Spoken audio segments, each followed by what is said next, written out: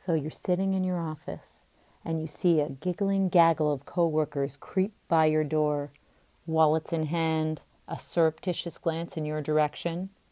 You know they're off on a coffee run and you've not been invited. And it hits you with the irritation of an emergency work call at 5 p.m. on a Friday. It's high school all over again.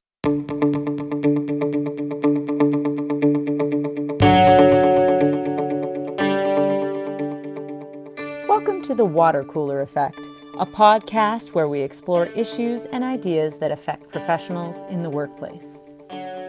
This episode will focus on authenticity and belonging at work.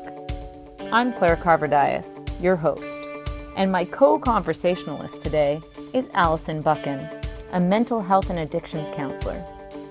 For over 15 years, she's worked at Credit Valley Hospital and also runs a private practice in Oakville. You can find her at oakscounseling.com. I've heard Alison speak on the topic of belonging and fitting in and find her perspective enlightening. Welcome, Alison. Really happy to be chatting with you today. So let's start with this question that's been circling in my mind. We think that the era of the segregated, cool crowd, jocks, and nerds ends after high school, but does it really? Yeah, that is a really good question. I mean, I live near a high school, and I often look, across and think, man, being there is like this big popularity contest of who's who, like who's in the right crowd, where's your ranking. It's like this feeding frenzy. And yet, what I find fascinating is I think that being cool doesn't go out of style. Like, I think that fitting in doesn't really go away as an adult. I think that, even as an adult, I turned 40 this year, and I recently went back to a party that I met a whole bunch of my high school friends at, and I was struck by the fact that here I was, kind of at a party that was reminiscent of, this being cool and who's an insider, who's an outsider. Like, what Christmas cards did you get this year? Who did you get them from? All of those things continue as an adult. And in the workplace too? Yeah, oh man, in the workplace there's like the inner echelon, right, of who gets the inside, who has the ear of your manager, of your boss, who can sway, even in meetings, right? I'm sure you've been in a meeting where one person's voice seems to have so much more weight than someone else's voice in the meeting. Yeah, it's interesting because I hear this from a lot of clients, and they usually talk about it if they don't fit in. So it seems to be more pronounced if they feel like they're not a part of that group. Yes. I don't often hear from the people who are supposedly part of that group, what it feels like. I don't think they realize they're in the group, but it's often blamed on things like old boys club. I'm not a part of that. Or they're new and they feel like the new kid on the block.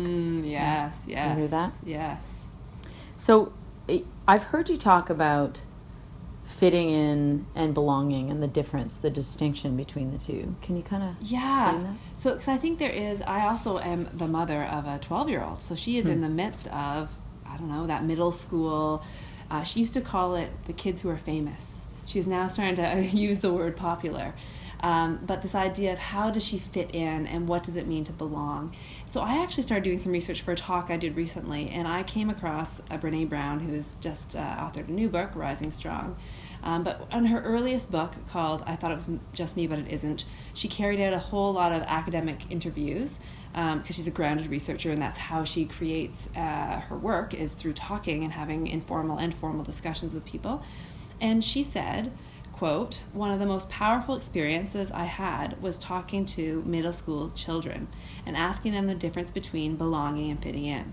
They said, fitting in is when you want to be a part of something, and belonging is when people want you to be a part of it just as you are. So I get to be me if I belong, and I have to be more like you in order to fit in."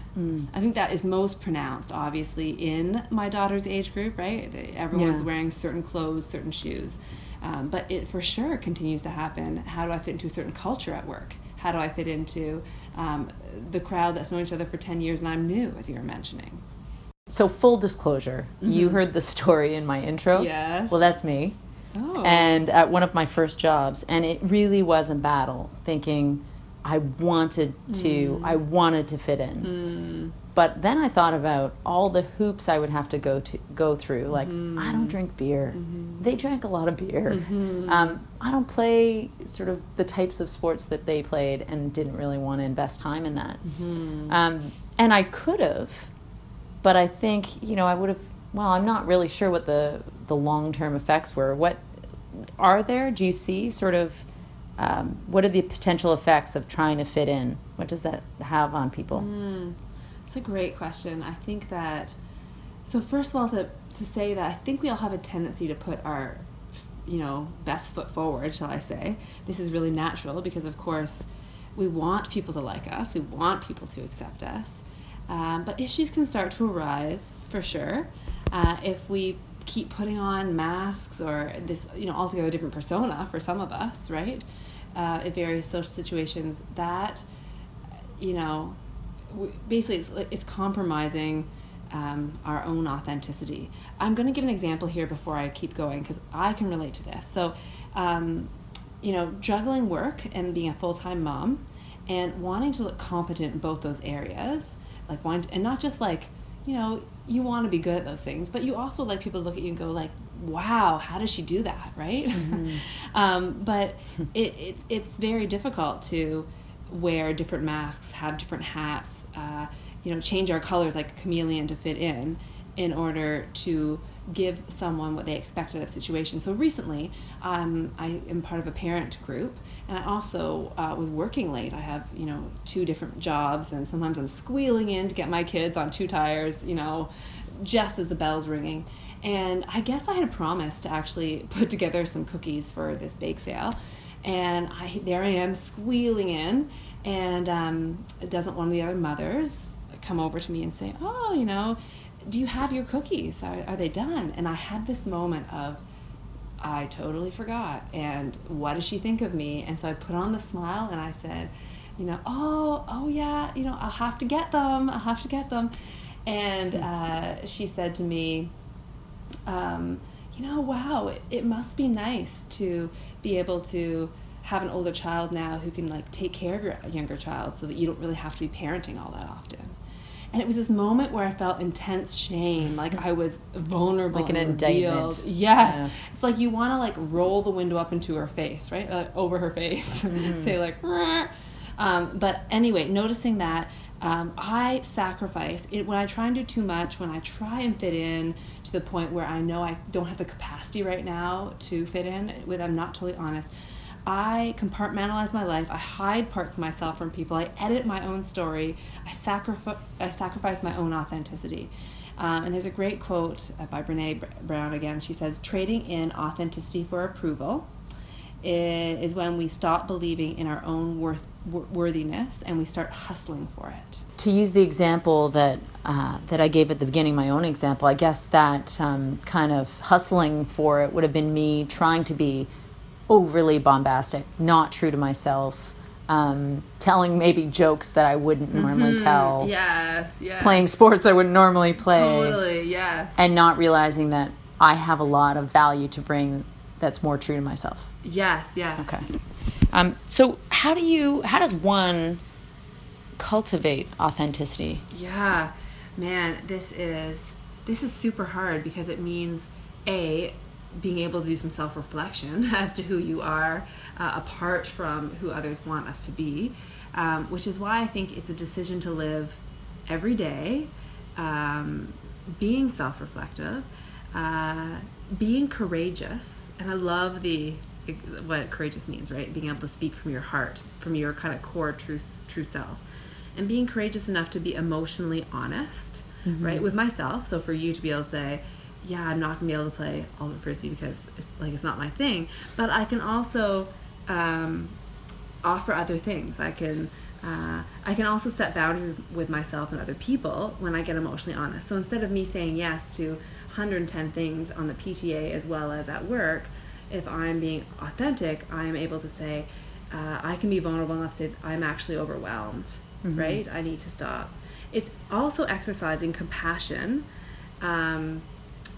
for ourselves, for myself, in my daily struggles as well as in my daily strengths, and noticing the fact that when I struggle, and just like you struggle, that's what connects us, and that's where there's an authentic connection, a true connection, where we go deeper than what my hair looks like or what brand name label you're wearing, right? Right. So actually that's so interesting, because now in the fields that we both work in, we've got clients who are coming to us with their struggles. Yes. So there's a natural point of connection. Yes. In a workplace, it might not be the first place that an employee would go, right? To another colleague to say, I'm really struggling with this. Is that something you would encourage people to do? Yeah. Well, the first point in authenticity, I think, is to get emotionally honest with yourself, to be able to say, I have limitations, right?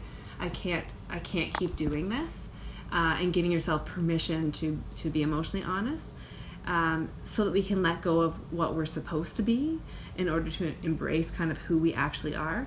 Because sometimes too, the danger, especially in the work environment, is if I keep going down this one road, I'm going to end up doing something that maybe that's not where I'm supposed to be or where my giftings lie. But when I can be more emotionally honest, and yes, sometimes that means if you have a safe person in your workplace, right, someone who you can bounce ideas off of, a manager who respectfully you can say, this portion feels like the skill, I have these skills, and why don't we add this person to this because they can bring another. That is being vulnerable, right? But as well as being inclusive and building team, building collaborative community. And it's showing self-awareness, which is great. So I love that point about making sure the first thing you do is that point of self-reflection. Right? I read on a Starbucks cup several years ago that fame and money are the worst. It's like the worst gift when it's in an area that you don't love, because it feeds into you doing something. And I guess that could be at work too. If you excel at something because you think, and you're getting accolades and you think that's the thing that people want you to do, but really it doesn't fit, it can't be that fulfilling. So that's really fascinating. And it goes along with this idea of like, so if I choose to be vulnerable, right? That it takes a lot of courage to show up and be authentic, I think. Like a lot of courage for someone, for instance, say I know a colleague of mine who got math scholarships all the way through to his PhD, and therefore his education was paid for him, right? But at the end he realized, I don't think I really want to do, teaching math at a university level, right? But because he wasn't able to slow the bus down or the roll down and to take the risk to be authentic with himself, I think the risk in being authentic is that we risk being criticized, or at worst being rejected. That he ended up in a place that, I don't know, today it changed the course of his life, right? And I have actually a client who was telling me a story of, they were in a workplace where they were really excelling and everyone was saying, this is where you're meant to be, clearly this is where your gifting is, you must have been called to do this.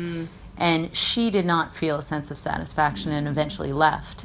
And as soon as she left, she felt this sort of freedom and opportunities were there, a real surge of creativity as well. And it's such a lovely thing to see someone get to that place. And how much courage does it take, because the risk is that you can go get to that place, or you also open yourself up to being hurt or being a failure, right? And I think in our culture, those are horrible, almost seen as like toxic places to land, right? This idea of, when I am risk, that I can't tolerate the anxiety or fear or blame or whatever comes up if I were to fail. Yeah.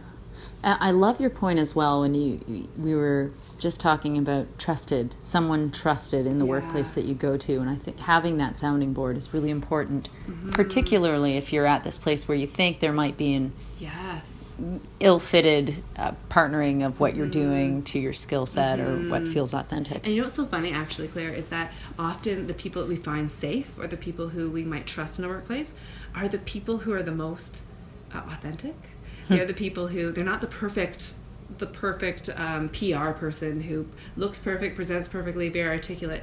It's often the person that has been able to come up and say, hey, can we do this differently? Or this was hard for me, because you know that person understands what it is to be self-reflective, and that makes them safer, actually. So we've been talking a little bit about the potential consequences, the good consequences of dancing to your own drum beat, so to speak. And I'm wondering what if dancing to your own drum beat puts you at odds with the culture that you work in? Great question. Yeah, I mean, when we have that, I call it attention, when we hold, here's the culture of my workplace, and if I'm honest with myself, that there's a tension between who I am, maybe even what I believe in, how ethically I practice whatever I'm doing. And I think at that point, you need to really ask yourself, is this the right fit for me? You spend so much time at work. So much of your life is at work. The commitment that you make to work. So I'm on the other side. I see clients who are really struggling to the point where they want to see a therapist. And I've heard many clients actually say to me, I'll say at least 3 have said to me, you know what I figured out, Alison? My work won't love me back. It doesn't matter how much I pour myself into it. I won't get what I need back. And so all 3 have had to make decisions around how to take care of themselves, either when they remain in that workplace, how they do that differently in order to take care of themselves, or walking away and choosing to do something that there's not that same tension. Yeah. I was talking to a woman the other day who's been very unhappy in her workplace, and we got into a discussion of, are you happy outside of your workplace? Yeah. And that's not my area of expertise, but it felt like the questioning led into that discussion. Yeah. And she basically revealed that no, and not for any major reasons. She had just given up a lot of the things that she felt were authentically her in her life outside of work, because her work was taking over so much of her life. It becomes a relationship, right? But yet it doesn't. There's no skin, bone, breathing heart, right? It's this thing that can't give back to you. Yeah. And so the goals that she's setting right now are around bringing a little bit of that joy and authenticity back into her life outside of work. And we'll see over time if it feeds into a difference in the way she's approaching her work. So wonderful. What a great connection, Claire, making with your client, to notice that sometimes, right, it's not all about the work. It's also looking at other places in my life where might be toxic or I might be struggling, and how it bleeds into our satisfaction at work, our relationships at work. I had a question. I know a woman who in her workplace, she seemed absolutely determined to illustrate at every turn how she was different from everyone else, how she did not belong. She seemed to disagree with most of the group's decisions. She seemed to look for the differences between herself and others, and rather than the similarities. So rather than making those connection points, she often talked about not belonging, and yet she never chose to leave, and resisted others' attempts at including her. So what do you do when you're that coworker or you're a leader when this happens in a team? Yes. Yeah, isn't that interesting? So I think, and in my practice I can see that all behavior makes sense, right? It might not make sense to us just meeting someone within the first week, but when we look at someone as a whole, that being different, quote unquote, has a function, right? It keeps me out of being vulnerable. It keeps me out of, fully being accountable for what's going on. The sting of failure that might come up if I actually join in, or the fear of intimacy, even in the workplace, right? Even just sharing ideas would feel too intolerable for some people. Yeah. And so it's almost like armor. I think some people start to wear certain things that keep us disconnected. There's lots of ways of protecting ourselves to avoid feeling that failure, anxiety, uncertainty, fear, shame, all those things. So in particular, I can think of a few off the top. The first thing is similar to what, first method is similar to what this colleague, I would say when people strive for perfection, or when they strive for distance, right, which is essentially what this woman was doing, of distancing, this is a way to kind of wear armor. Some people strive to numb out, right? I'm going to just use other methods of not feeling.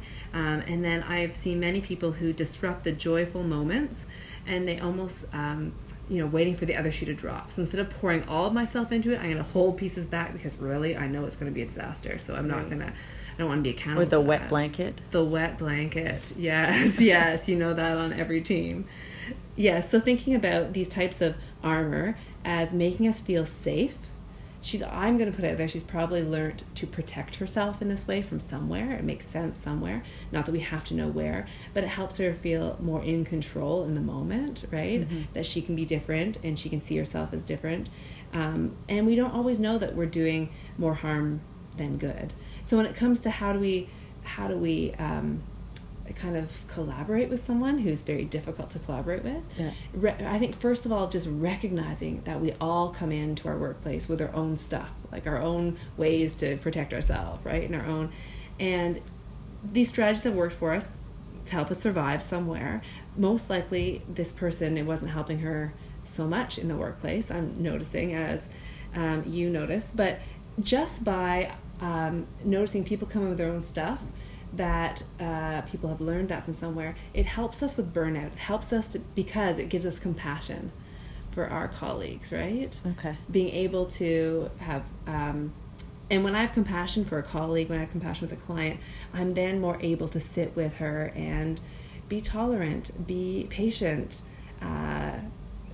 try and find a way in. So it might not be easy as a colleague. It might not be easy. That's right. Yeah. That's right. But knowing that personally coming from a place of curiosity rather than resentment can change the whole way that you feel about the team, right? So is that, when you say, you were talking about armor, is it almost looking for those little spaces where you can find that connection? Yes, that's right.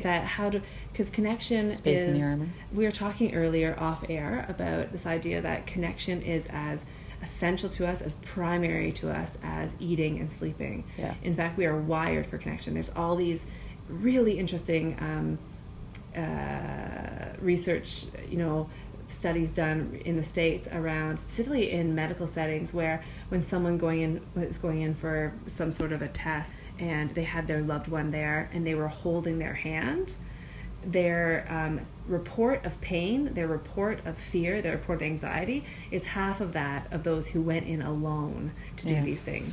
So noticing that just by finding those small clinks in their armor, that in fact it might feel a small victory for you, but in fact it could be what allows someone to trust, allows someone to come out. It could be pretty huge. Yeah. So in terms of tips for people, it sounds like, taking a deep breath, finding an opportunity to maybe sit with this person, show an interest in them. Curious. Yes. Curiosity, asking them questions, and looking for those points of, maybe they like the Beatles and you like the Beatles, and there's a point of connection. Yes. And I'm sort of hearing, maybe reading between the lines, that can be very meaningful for these people.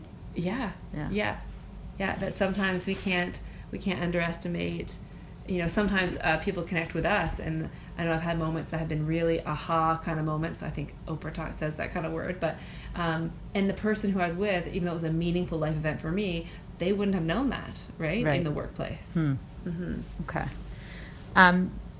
There's one more question I had in terms of leadership and leaders. In what ways can they, and what role do they play really in cultivating a sense of belonging for people in the workplace without encouraging something like the herd mentality or the frat environment? Yeah. That the idea of inclusivity rather than the exclusive, different groups that you can be part of. Well, I think that recognizing and encouraging the central role of relationships. So encouraging this collaborative environment and modeling. The other piece is modeling and nurturing an environment where a team is able to lean into discomfort a little bit, right? Lean into being vulnerable or taking risks, right?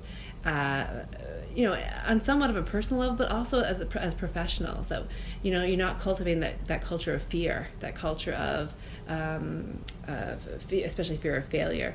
I know that I had one client at work that I had, who was working, and she came to me because of she was in an environment where there was a winner's list and there was a loser's list. And for many months when she first started working there, she was on the winner's list. She was on the winner's list. But then over the last 6 months, her mother got quite sick, and she wasn't keeping up with what the standard was, and her name started going on the loser's list. It was really interesting to see how that divisive culture of failure, the fear of failure, started to erode her sense of belonging in the workplace, started to erode her sense of connection with her peers, and really her mental health started to also be impacted. So this is it's very real, right? Yeah, it's interesting too, from a perspective of someone who works in some sort of HR type programming. I get involved in that. I see sometimes that organizations jump on a really good idea or a set of competencies or a style that they like, and they create programs, and I call them sort of cloning programs, where they try to put we're going to put everyone through this program, and it's at the end, we've got this machine, and it spits out this ideal modeled after somebody who was successful, let's say. And that people really resist that and start to resent the program or check out of the program. Yeah. And I could see that as a real danger in the workplace. Yeah, and it also really erodes creativity, right? Yeah. And creativity is where we bring more of ourself into that. We are more vulnerable, we are more open, we are more authentic when we have a more creative environment. So I can see that those cloning kind of programs really don't allow someone to bring their whole self in, right? Yeah. You have to fit into this smaller compartment. And I like the idea of, along this theme of belonging and authenticity, if these programs could really be sort of customized enough, so within a structure, but customized enough that they understand the individual has their own strengths, has their own style, and promotes people growing within those areas. Yes. Alison, it's been so great to chat with you today, and maybe to close, I'm wondering, from the perspective of an organization, a company, what's in it for them to promote authenticity in the workplace? Yeah, great question.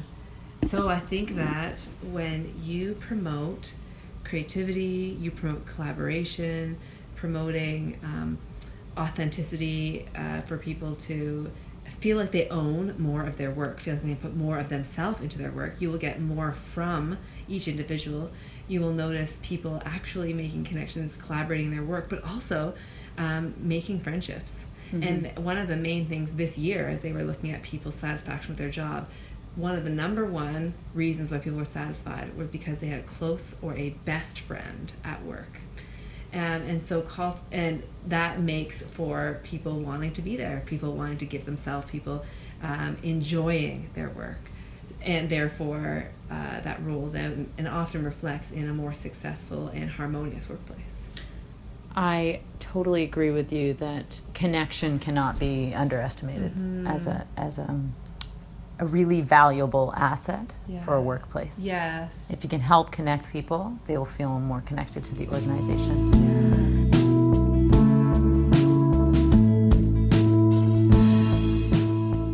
That was Alison Buchan, mental health and addictions counselor. So work doesn't need to feel like high school all over again. There doesn't need to be an in crowd and an out crowd any longer. To the outcast in the office, don't pretend you're something you're not in order to fit in. Assess your values and seek out ways to express them through your work. To the so-called cool kid who doesn't want to let anyone new compromise the good thing you've got going, remember, things never stay as they are anyway. You and your organization will be better off if you look for ways to connect with a broader range of colleagues. And to the leader out there who wants to encourage connection and authenticity in your team, start with yourself. And to all of you, we can all look for ways to match the inner experience with the outer expression. Thanks for joining us. I'm Claire Carver-Dias, and this is The Water Cooler Effect.